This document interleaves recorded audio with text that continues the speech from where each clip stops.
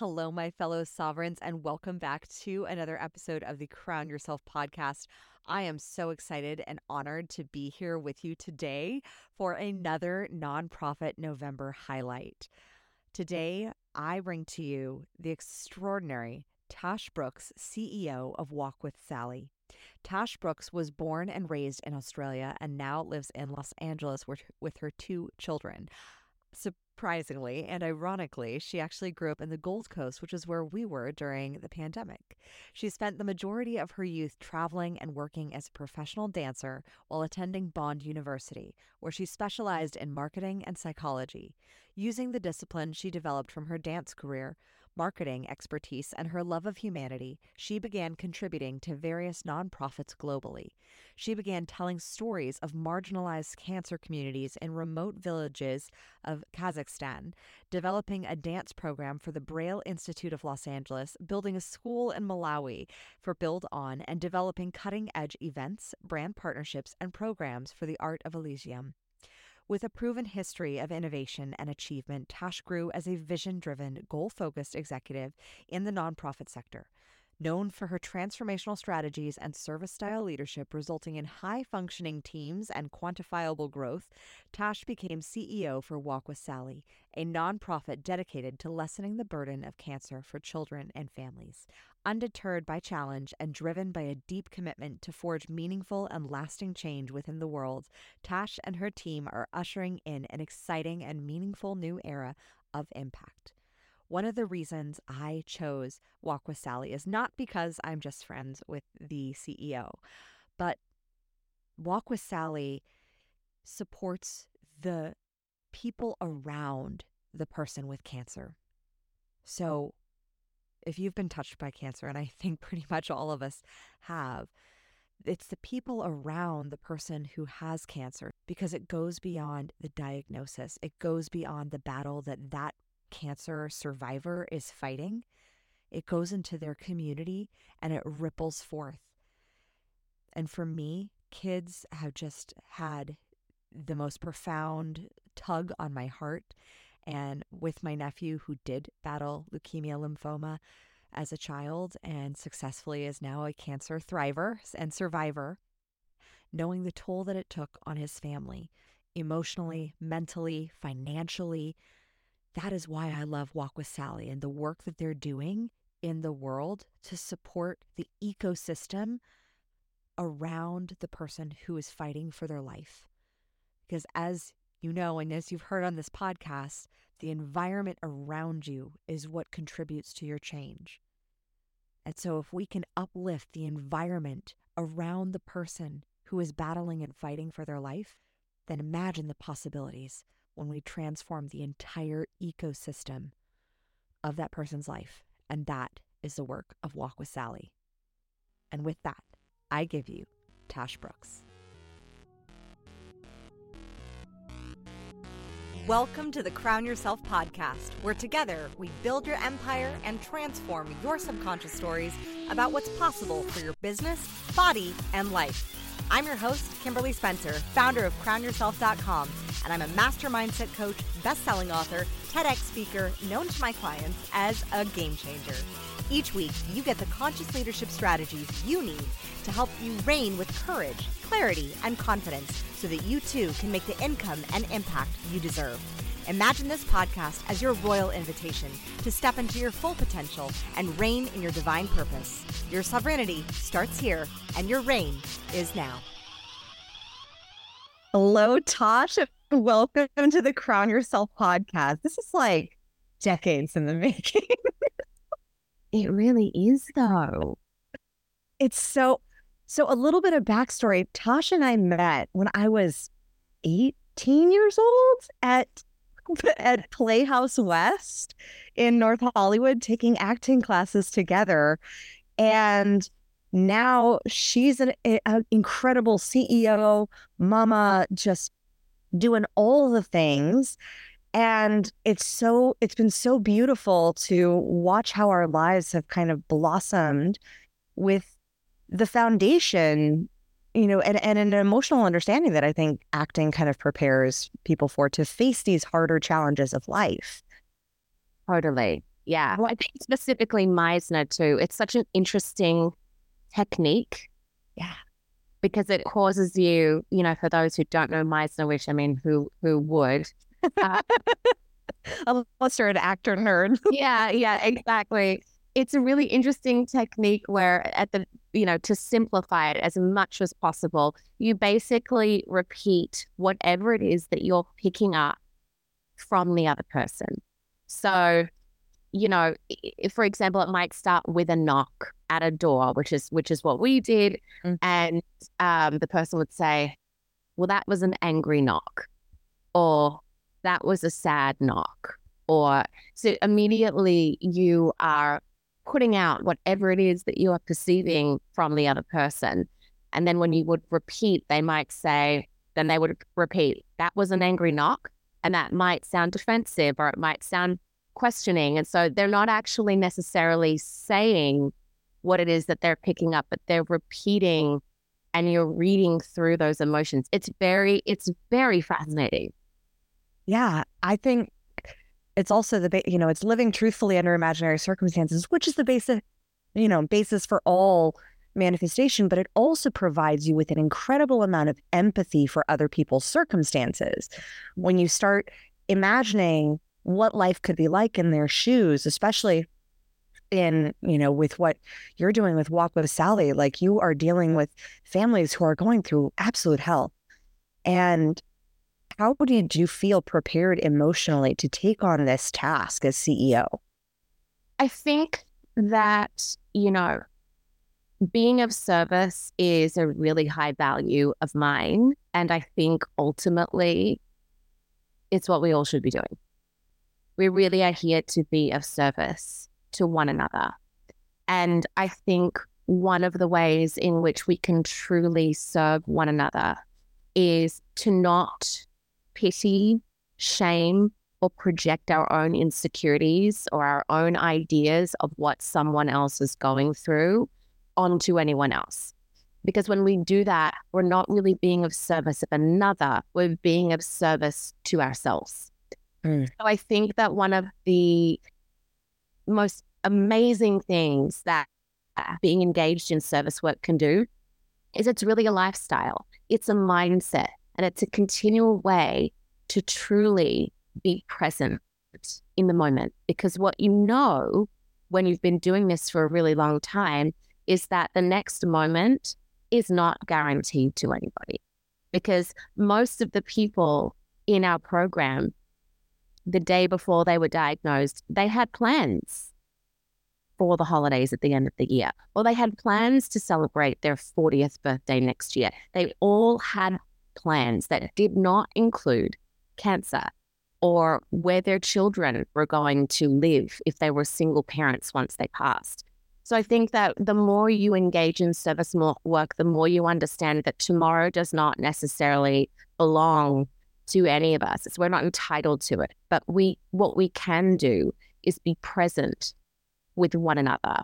And that in and of itself, I think is sacred, fulfilling, and re-energizing work.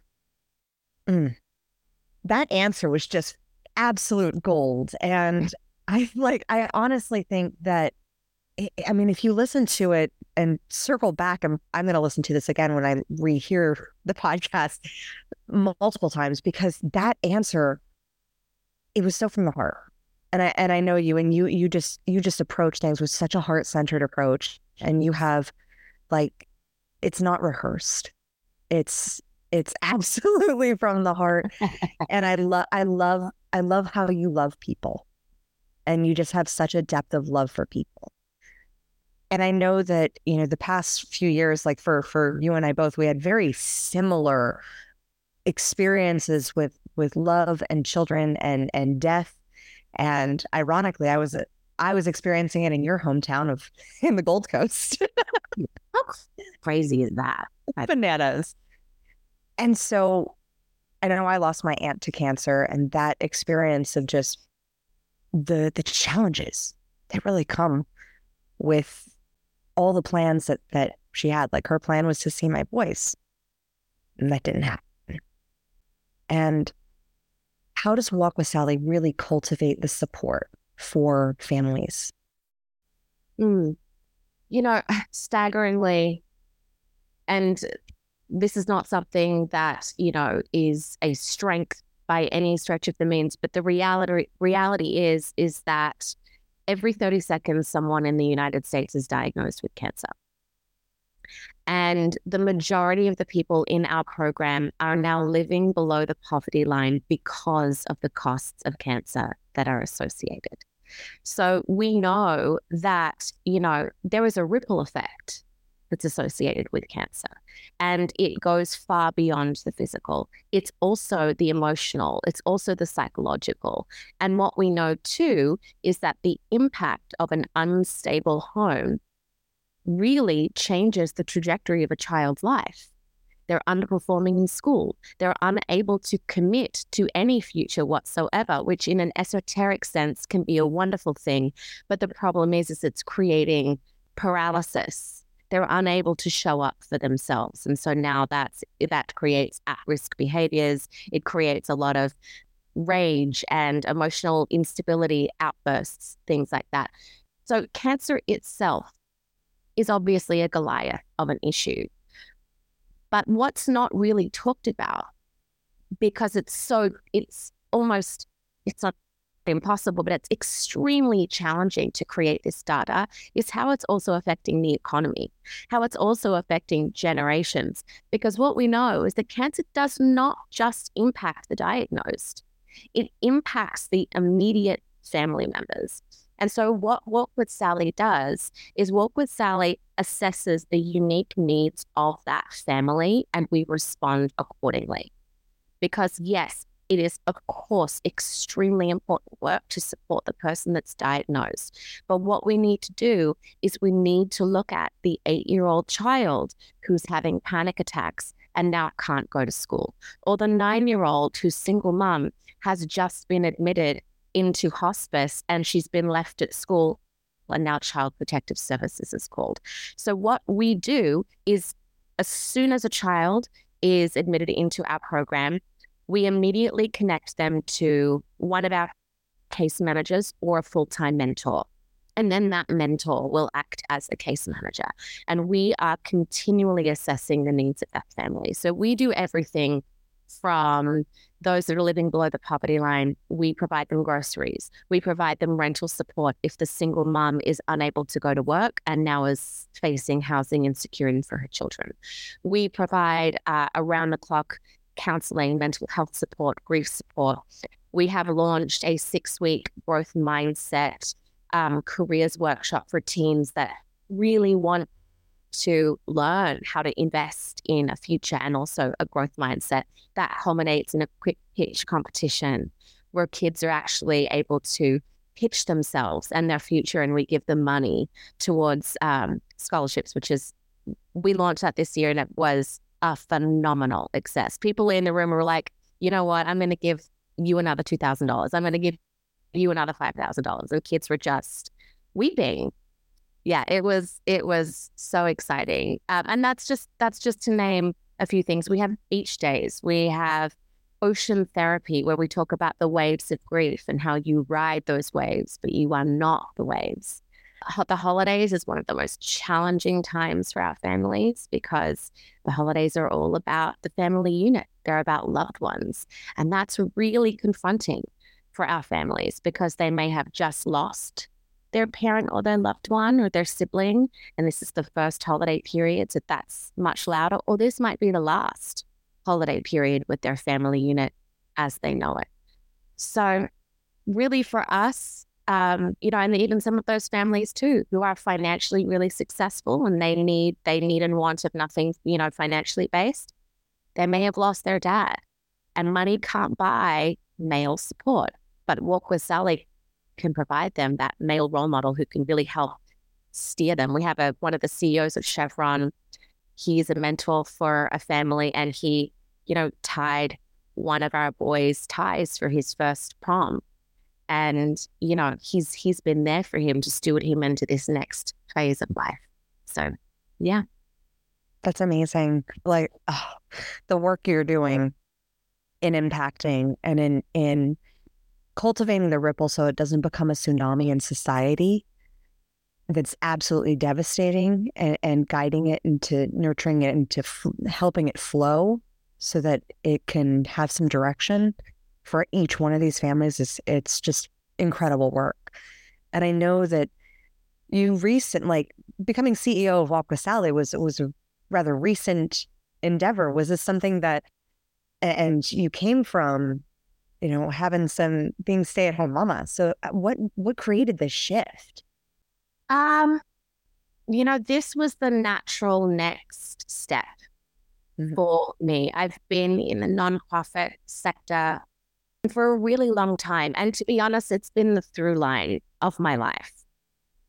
I've definitely had other interests and other hobbies, and wanted to also create a lot because I was a dancer. That was my first career. And so I explored a lot of creative endeavors, which is why we met at Playhouse. Yep. But philanthropy has always been the through line. And so for me, I was working for a decade prior, really in charge of brand partnerships and really dynamic events for another nonprofit. And I just knew that this was the next step for me. And so I was at home, but that was also COVID. I only really left my last position in April of 21. Yeah. So I became CEO of Walk with Sally in October of 2022. So I really only wasn't working for, a little over a year. I was, because I was a mom. You were a mom. You had a full-time job. Correct. A full-time job. Yeah. So it was just something that I knew I had learned so much. I had experienced a lot, and I really wanted to create the next level of impact. And for me, the program side of it is something that I'd already experienced. But for me, what I wanted to do is create the next level of impact by really inspiring a team to step into their dharma and to really empower them to really create and steer the direction of this work. And it's been so fantastic. No, and you and I talked about team, and that size does not matter, yet the ripple effect of what you're creating. You have a beautiful, dynamic team that is just so deeply invested. How do you pour into them so that their dharma really comes through? And for those, if you aren't familiar with the word dharma, it basically means like living your life purpose. I love that question so much. So for the first 3 months, for me, it was just about listening. It was about collecting data. It was about making sure that these phenomenal human beings had a voice. And, I believe in service style leadership. I believe in service full stop, so that's not a surprise. But for me, it was really listening to them. What do you see in the community? What do you think that we could be doing better? Immediately, we did a big SWOT analysis, and we went deep into the weeds. And, some of these members had never been asked to contribute in that sense before. That was more for the C-level stuff. But I took it everywhere, from my executive board really down to my team. And we were in a huddle for a while. What works? What doesn't work? What are you really frustrated about? What do you see in the community that we are not responding to? And I think that by giving them that voice, because let's be honest, my program team in particular, they are the ones that are on call 24/7 for these families. And believe me, they're calling them 24/7. So they're the best people to know where are we going right and where could we be doing much better.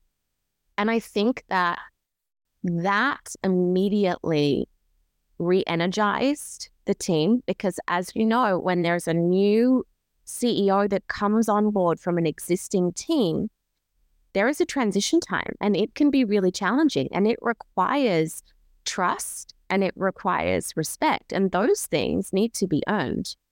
And so for me, it's not something that you can walk in and demand just because you have a title. I don't believe in that. I don't believe in that style of leadership, and I don't think that it is at all productive or healthy.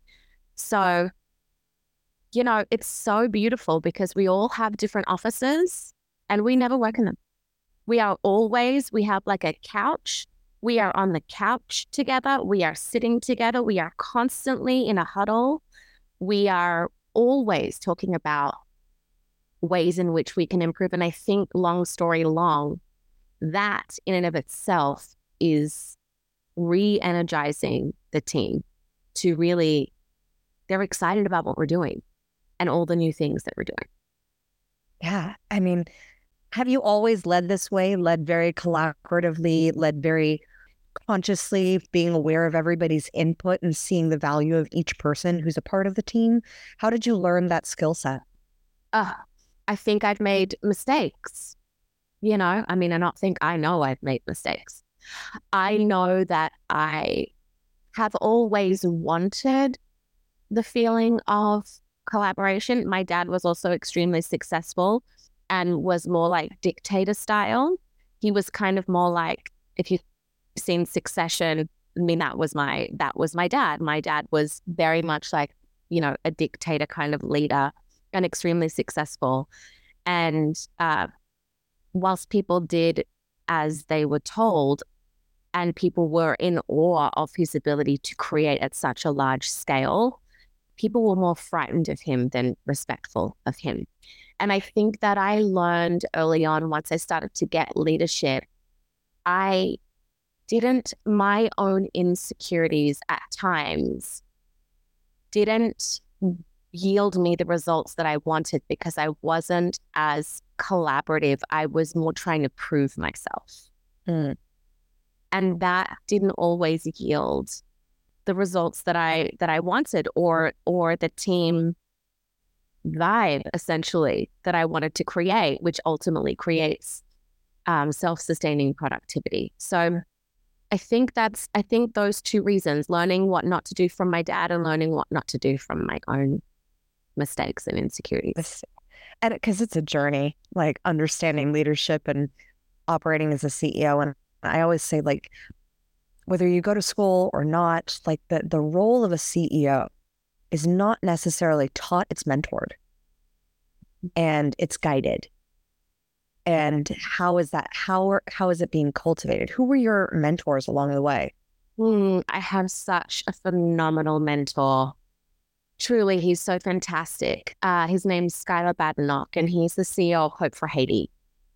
And which is, they have an annual budget of like $30 to $40 million, and they're doing fantastic partnerships, incredible impact. And I met him before he was a CEO. I met him at another nonprofit where we went to Africa and built a school together in Malawi. Like, we digged the latrines and we dug them and we kind of created the foundation, and he's phenomenal. And when I watched him step into his position of CEO at Hope for Haiti, I just saw him blossom, and I saw the team rally around him. And every time I see him at an event, he's not the loudest one speaking. He's also not necessarily the first one speaking. He just is a fantastic example to me of service style leadership and impact. And I talk to him all the time. All the time I'm coming to him with like, okay, here's what's up.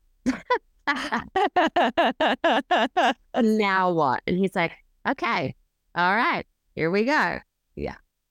Yeah, it's so important to have those mentors around you. And I love that you pointed out something that I've had a lot of my clients struggle with in their own leadership, which is they're not the loudest in the room. They're not the first one to speak up. And especially for those who are more in the entertainment industry, that sometimes certain industries may pride on, that you speak up louder.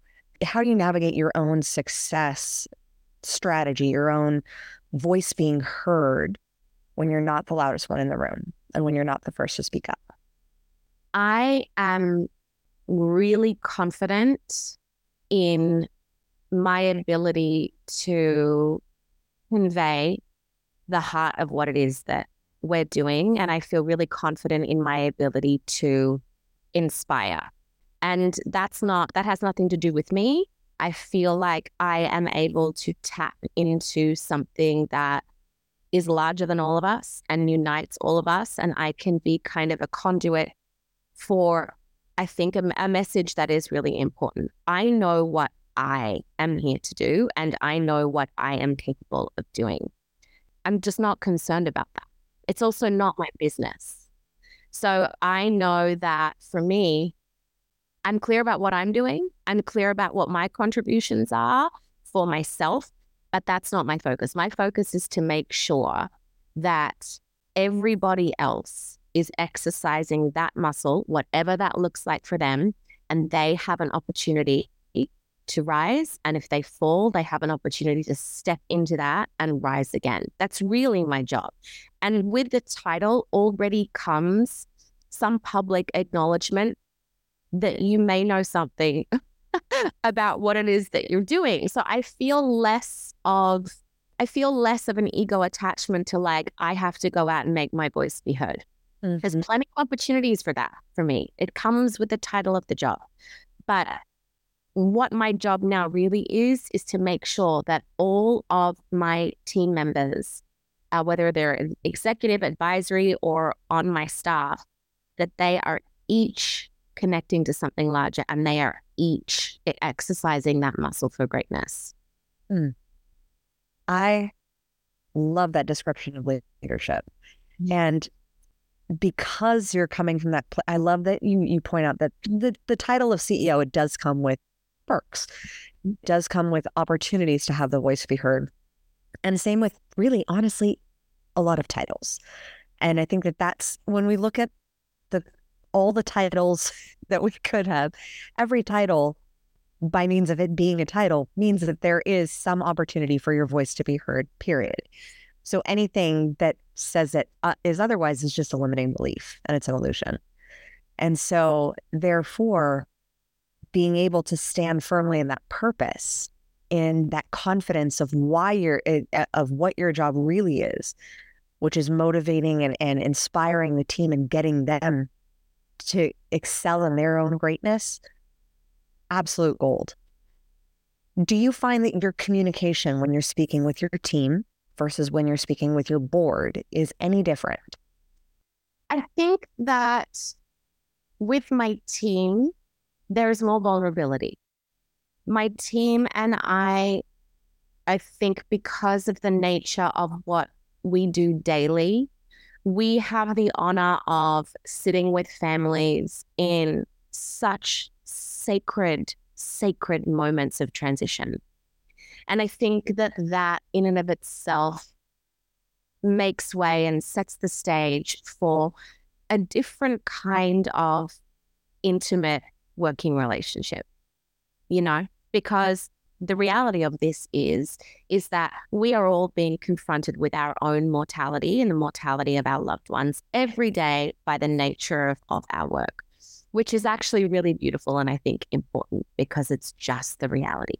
None of us know how much time we have, but that also does require a different level of psychological support, and it requires a different kind of teamwork. My executive board, we're not talking every day. We are not sitting in, the common area of my office and sharing really vulnerable stories about what do we do. This child has no next of kin and they are from El Salvador and they might be deported because their single mom is in hospice. What do we do now? And so because we are creating actionable steps for these families, my executive board are more like, here's the year-to-date annual versus actual versus budget. And this is where we need to tweak this and that. And yes, of course, we share the impact and those stories, but they're not in it in the same way. They got involved in the organization because of that, but their job is quite different. So yes, the communication style is different because the business is somewhat different. Mm-hmm. And with the vulnerability that you bring to the team, where and if are there any lines that you just choose not to cross when it comes to vulnerability? Boundaries are really important, period. Boundaries are really important, period. Humanity is something that, again, is a very high belief system and high value for me. And reaching and finding that humanity and cultivating that humanity in my team at all times is extremely important. However, we are friendly, but they are not my friends. It's not my job to get stuck in the weeds of, do you like me? Do you not like me? Do you like this choice that I have made, or do you not like this choice that I have made? And that doesn't mean that I'm not considering them, but it does mean that I do need to be able to be impartial enough to make executive decisions and sit in the discomfort of, perhaps you won't like that. Because my job is to steer the greater good of the organization. It's not to be a people pleaser. And I say that in a very challenging way for myself, because that is one of my faults. I love to please people. I love, like, I have the ability to change anyone's, emotion. That's ultimately up to them. But I love to know that I can make someone's day a little bit better. Or if somebody's upset, I want to be the first one there with, the cookies and the cup of tea or the hug or the, so for me, the line is, I really want them to be able to come to me for leadership. And I want to create that environment where that respect is there so that they can do that. Because if those boundaries and those lines get crossed and it all gets too familial in a sense, I think that there can be a feeling of who's guiding, who's steering, if that makes sense. It very much does, because I see that with a lot of business owners, nonprofit or otherwise. Just the challenge that comes when you are navigating a team. And, I think both entrepreneurship and parenting are like personal development on steroids.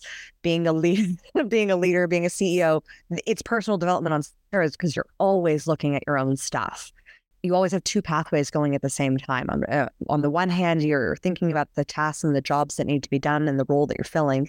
And on the other hand, you're thinking of, how is it being received? How can I improve? There's always a level of elevation that comes with it, with the journey. And especially if you have a child who's throwing a tantrum or having a moment and just, always thinking of how is this a reflection? How do I need to adapt and learn? So I know that you value a growth mindset. You created a program for it. How has your mindset grown and evolved since our first meeting nearly 20 years ago? Oh gosh, so much. I think that mindset is ultimately everything. It's perception. And I think that it's very easy to get stuck and locked into false realities. And I think that the more we can examine our thoughts without attaching ourselves to an immediate response or a reaction, the more we're able to, which is why meditation obviously is so valuable, because it's just, and I don't think that people think this anymore, but I think that people thought you just sat there and there was not a thought and you were just still. And the exercise of meditation is truly just examining the busyness of your mind without doing anything about it and bringing yourself back to center. And so I think, I know that really removing yourself, creating space between your thought and a response is really valid for leadership, and it's really valid for parenting, and it's really valuable in any area of your life, because the more you can examine why you feel the way that you feel, where you are avoiding pain, how you are stepping into that, the more you do experience growth, the more you do experience alignment in your work, in your relationships. And so for me, I think that when we met 20 years ago, I was very much still mourning the loss of my dance career. That was my identity. That was who I was. It was my first language. I started before I was 2 years old. I think I did my first exam with the London Royal Ballet when I was like just over 2 years old. Just found the certificate the other day. It was very much who I was, very much who I was. When I felt something, when I was having a hard time, dance figured it out for me, because I realized, looking back now, it created that space. Dance automatically created that space from feeling to response, because I was able to get lost in something else, and it took the charge off it somewhat so that I could actually respond authentically, not react. So when we met 20 years ago, that tool, that dance tool, was taken away from me, and I felt very new. Felt like I was in new skin. It felt new. It felt raw. It felt unstable in a lot of ways, because my biggest tool had been taken away, and I was looking for other ways. And then now I have created, and I'm still creating, tools for myself to continually allow and empower me to level up, and empower my team and my children as well to do the same. What tools are you using now compared to the tools back then? Do you still dance from time to time? I am always dancing around. Same here. Like, if you find me in Trader Joe's, I'm for sure moving. It's just like part of who I am. But an actual dance class, I find really hard. I find it hard because I feel I don't like a competitive nature when other people are pitting themselves against other people. I don't enjoy that environment. I find it hard to relax and release in that space. If everyone's like very conscious about how they're looking and looking at the person next to them, which is inherently kind of like the dance world, it pulls me out of it. So there was actually a really great class that I was taking before COVID hit by this fantastic choreographer called his handle is Sir Heffington, Ryan Heffington. Mm-hmm. He's been on a fantastic class, but I haven't done it since. So the tools that I really love right now, and that have been really, really creating a lot of benefit for me, are called The Tools by Phil Stutz. Have you read the book? I have not read the book. Oh, we'll leave the book in the description, and I'm going to get it right after this. No, truly, you will eat this alive. You will eat this alive. It's a phenomenal, phenomenal book by a phenomenal psychiatrist, psychologist. And one of the tools right now that I'm loving is called the Reversal of Desire tool. And he talks about the sacred nature of forward movement. It's one of the higher forces, he calls. And he says it's like the force of the green fuse that drives the flower, the Dylan Thomas poem. And he talks about how, we are always so stuck. We get stuck. We avoid pain. We avoid discomfort. And it shows up in our lives, in our businesses all the time. How much are we avoiding because we just don't like it? Whether that's like, doing your budget or doing admin work or whatever that is for you. And so he talks about how you see that thing, you feel that feeling, and you see that thing outside of you in a cloud. Mm-hmm. And you look at that cloud and you feel that emotion, and you look at the cloud and you scream silently and you say, bring it on.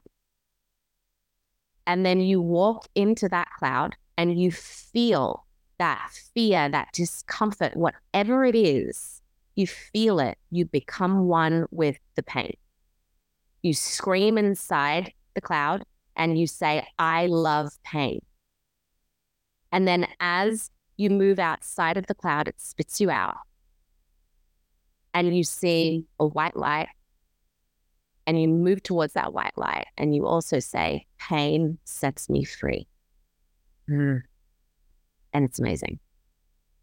Oh, that sounds like a metaphor that I heard from Lori Harder, the little glass bowl who really wanted to be the big glass bowl. And the glass blower says, well, I'm going to have to put you back into the kiln. And he was like, oh, okay. How bad could it be? And then he went into the kiln and it was fiery and it was burning and it was painful. But then he got to grow bigger. And then he looked again on the other glass bowls on the shelf and he saw them and said, I want to get bigger. And the glass blower says, I'm going to have to put you back in the kiln then in order to stretch you and mold you and grow you. And that choice is ultimately up to us to enter into that cloud, enter into the kiln of pain, of the discomfort. And that's the thing that I see so commonly with great leaders is they are just so much more comfortable getting into that realm of discomfort, facing the pain and facing it quicker than most people. And I see that with you stepping in and facing those challenges daily in the pain. I think, you and I have had such interesting have led such interesting parallel lives over the past few years. The death and birth cycle have been so close for both of us. My brother passed. My daughter was 2 months early. Well, first my daughter was born 2 months early in the NICU. That was absolutely traumatic. My brother died. My mum flew over to be with me while she was here. My brother suddenly died. Then within the year, my sister died. My sister was struggling with MS, but still it was not something that we saw coming. And then my son was born and my dad suddenly died. So, and then my aunt died as well shortly after my dad died. And I had 2 children and I also had a miscarriage in that time as well. So pain is something that is not absolute. It doesn't define who we are. And I think that what I know is when you move towards pain, pain shrinks. If you run away from pain, it will chase you like a monster and it will get larger. Yeah. And the more we try to avoid that pain, and then we do, and then obviously all those other habits and dysfunctions can be born out of just trying to avoid it. But when you are unable to, or you choose not to, you get a superpower. You develop, inner greatness, which is ultimately the goal. It's the goal. So I think that being able to really step into pain, honor pain, see it for what it is as an opportunity, it has created an ability for me to sit with everybody else while they're going through unimaginable pain. How did you process the grief? I'll let you know.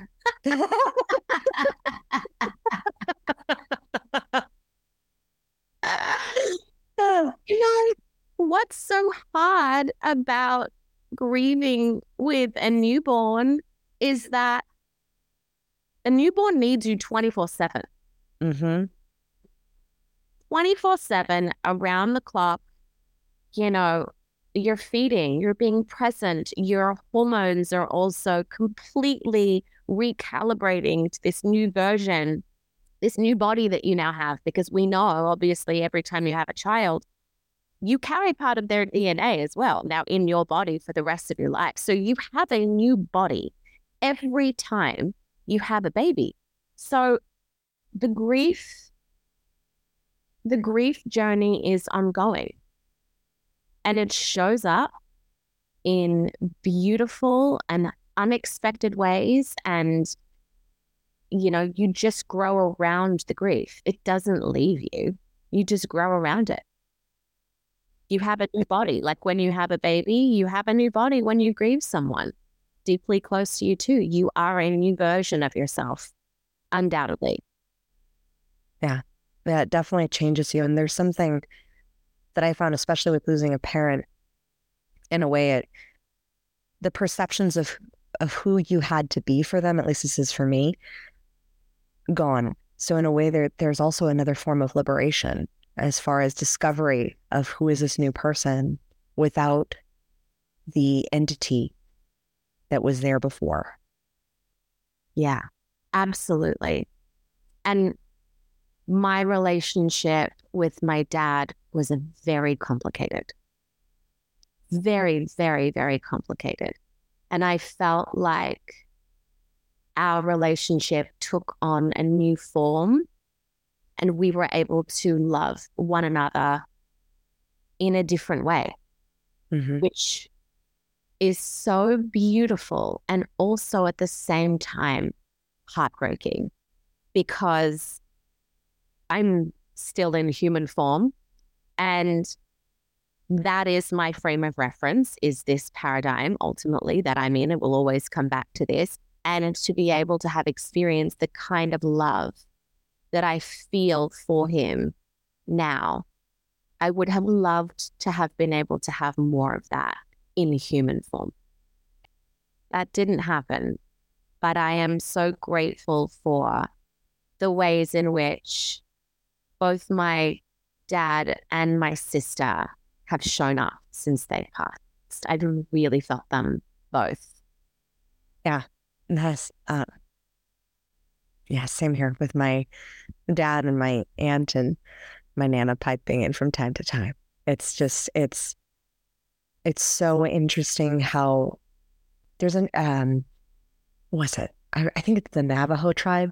They have a saying that when someone is grieving, they really hold them in reverence. Now, don't quote me if it's not Navajo, but I know it's some Native American tribe. They hold space for that person because they believe that that person has pierced the veil. They're currently in the veil and in the in-between of two realities, in this 3D form that we have now, and then the spiritual realm beyond. And it's in that, it's so fascinating, especially in the aftermath of the initial shock of grief, to suddenly see these moments of them showing up. I mean, it's magnificent and guided. And when I did my Reiki 1 training, and I had my attunement, the Reiki master, she goes, is there any symbolism between, like, there's like a big, like, it feels very protective, like a big rock behind you. And I was like, what's my dad's name? She's like, she said, there's a big crystal behind you, like a big crystal rock. And I was like, oh gosh.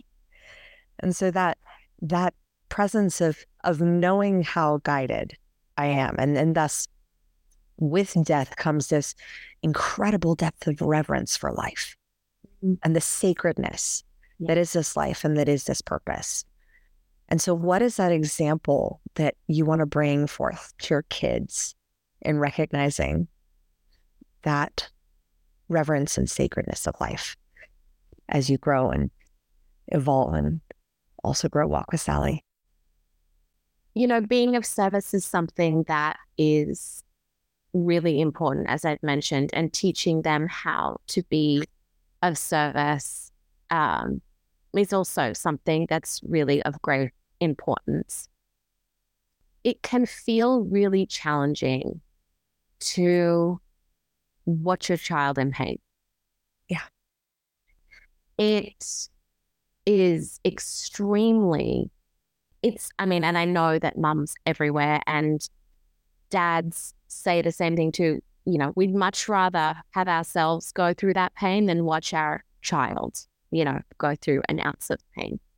Mortality and discussing, you know, the impermanence of everything can be really challenging with a child because all that comes with that is obviously fear around, wait, what's happening to you? And so it's challenging to go into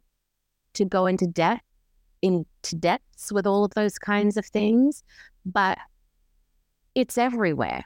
It's in nature. It's reflected constantly. The flowers, the seasons, they bloom, they fall, you know, so I think that starting and showing, you know, I've shown my kids too, the transition of, look, there's a bud, it's blooming, it's springtime, and then we water it and we honor it. It needs sunlight, and then it blooms for such a short amount of time. There's lessons of impermanence. There's lessons of reverence. There's lessons of smell the sweetness of the rose and look how beautiful the petals are when they're at their, you know, greatest. And then watch as it's time, it starts to fade, you know, things like that. We're also a multi-generational home. My mum, who is, you know, one of the great loves of my life, lives with us. And I think that that's also such a beautiful opportunity to show up close the different seasons of life. And I love that. So we really make the most of taking in those very small moments. We also, you know, it's nature. It's looking at flowers. It's understanding that if you pick them, what happens if you pick a flower? You know, what happens if you rob that flower of its natural journey? And what do we think about that? Or what do we know about that? Or things like that, you know. Yeah, I think they're some of the biggest ways. It's a gentle conversation, particularly because mine are only 3 and 5 years old. So it's a very gentle conversation just about being present to what is around us. Yeah, with my 6-year-old, he became acutely aware of death and what death meant at a very young age, and that death means that at least in this body, you're not coming back. Yes. And that awareness, I don't know how it's going to shape him for the future, but I do believe in my heart that it's for the better. Like, he literally just saved his brother and like grabbed him from running into the parking lot. And he said, and his words were, "Do you want to be dead? I'll never see you again." And but because he knew, because he has this depth of relationship with death, and he understands that the impermanence of life. And so that I do believe that I know the ancient Egyptians, they revered death. They honored it. They taught it from a very young age of being able to understand it, so that it's not something to fear necessarily, but it's something to understand is a part of life. And it does give beauty to the moment, because impermanence makes things beautiful. Absolutely. It's also, you know, romance is the understanding that all things come to an end. You know, that's what romance really is. It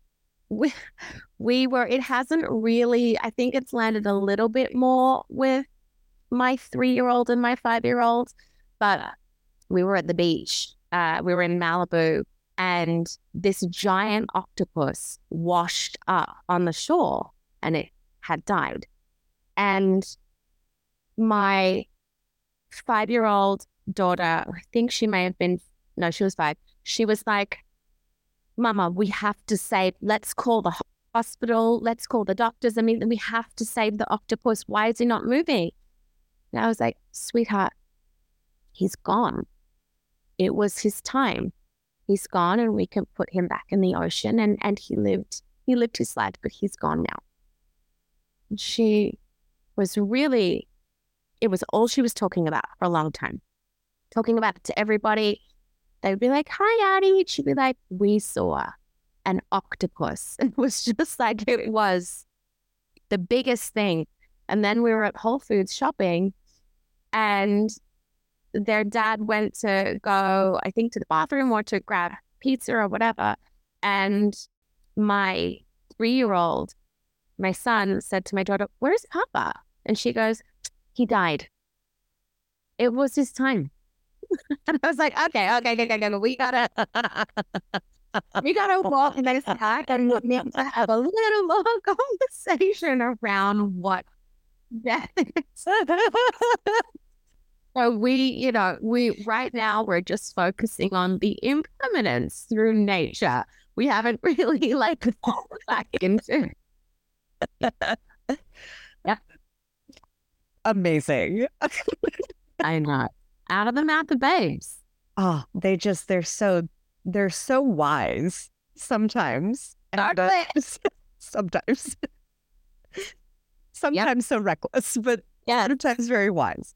Yeah. And just it's so amazing to see their evolution and with how they process and how they experience the world and what they're perceiving from us in the experience. Great. Yes. It's also great just seeing them come online in different ways and relate in different ways. And all of a sudden you start to see their little sense of humor, and you start to see, what they find funny or how they connect to people, and how it's such a blessing to just be here to support that, because it's not my job to instill necessarily things in them as much as it is just to be the solid foundation from them to springboard from. Mm-hmm. So, it's the best job ever. The best. And you got 2 pretty good jobs. So. Oh my gosh, I really do. I really, really do. Oh, Tash, I have loved this conversation, just being able to have a chat with you. And I would love to dive into a little bit of rapid fire to shake things up. Let's go. All right. So, who is your favorite female character in a book or a movie, and why? Belle from Beauty and the Beast. Yeah. I knew I liked you.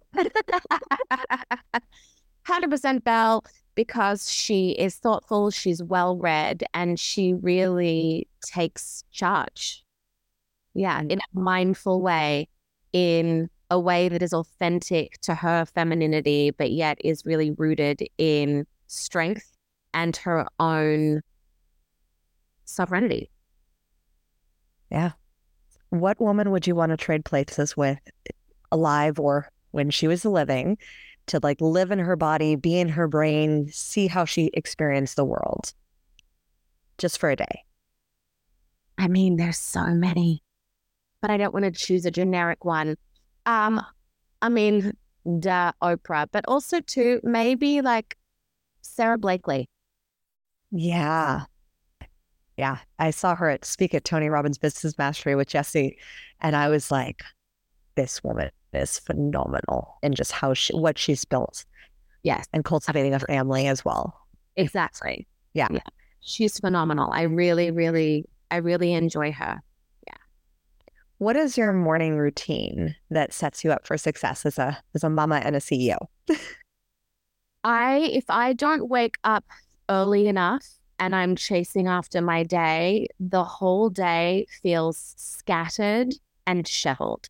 So I have to every single day have a cup of tea, the tea I bring in from Australia because I love it.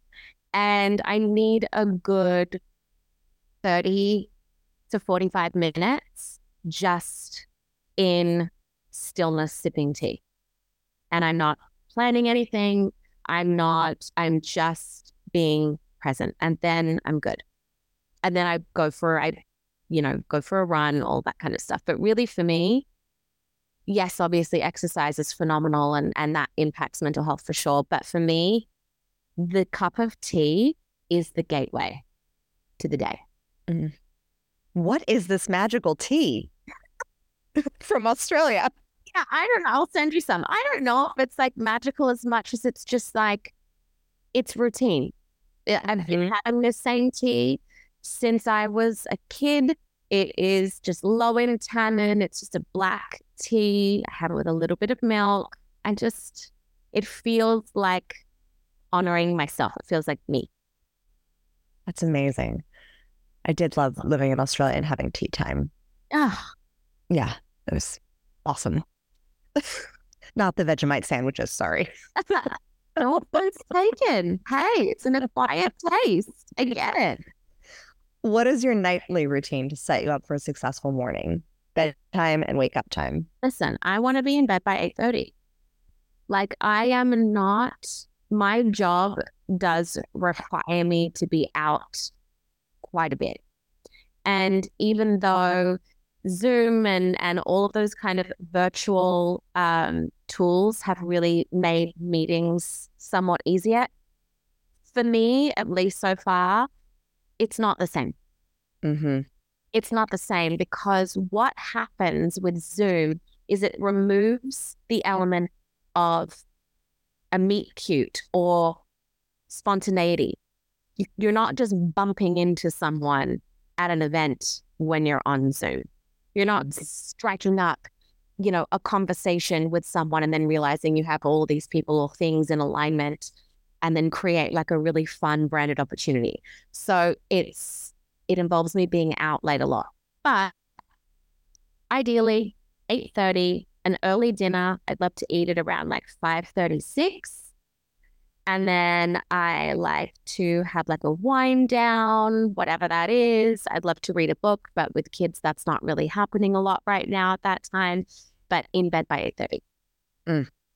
Amazing. What do you define to be your kingdom or queendom? Community, for sure. I think community is everything. Having people around you in close proximity to you who are each living their dharma. And I have people that I am doing life with, truly. And I've been doing life with them for decades now. And I love that level of commitment of showing up for one another. And also too, having those uncomfortable conversations sometimes where it's like, hey, I love you.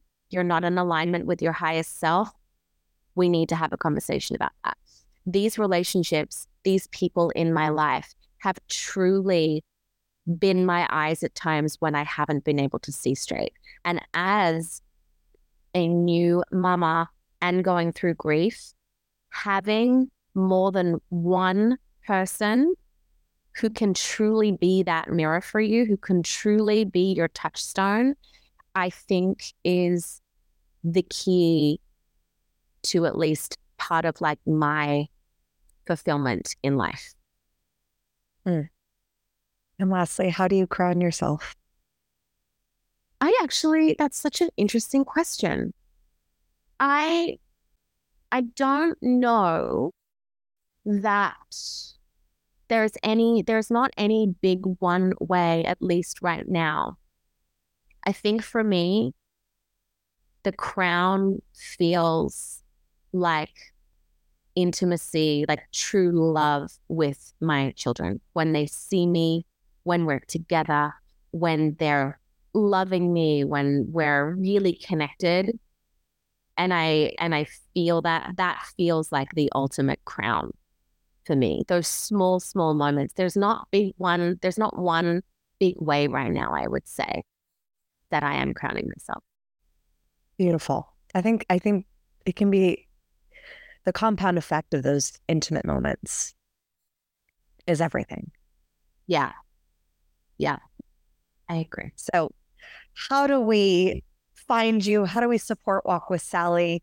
What do you have coming up in this next season? I know we're entering this like massive season of giving. Is there any way that we can be of service to you and what you're creating in this world? I love that. Yes. Yes, absolutely. So Hope for the Holidays is basically our Q4 fundraise. It's our biggest season of impact because our families need additional care during this time. So we have opened up a shop in our office where we've had companies like Jessica Simpson. We've received over $250,000 worth of brand new clothing, beauty products from a company called 13 Loon. and homewares, and they can come in and shop, and our families can come in and get everything for free.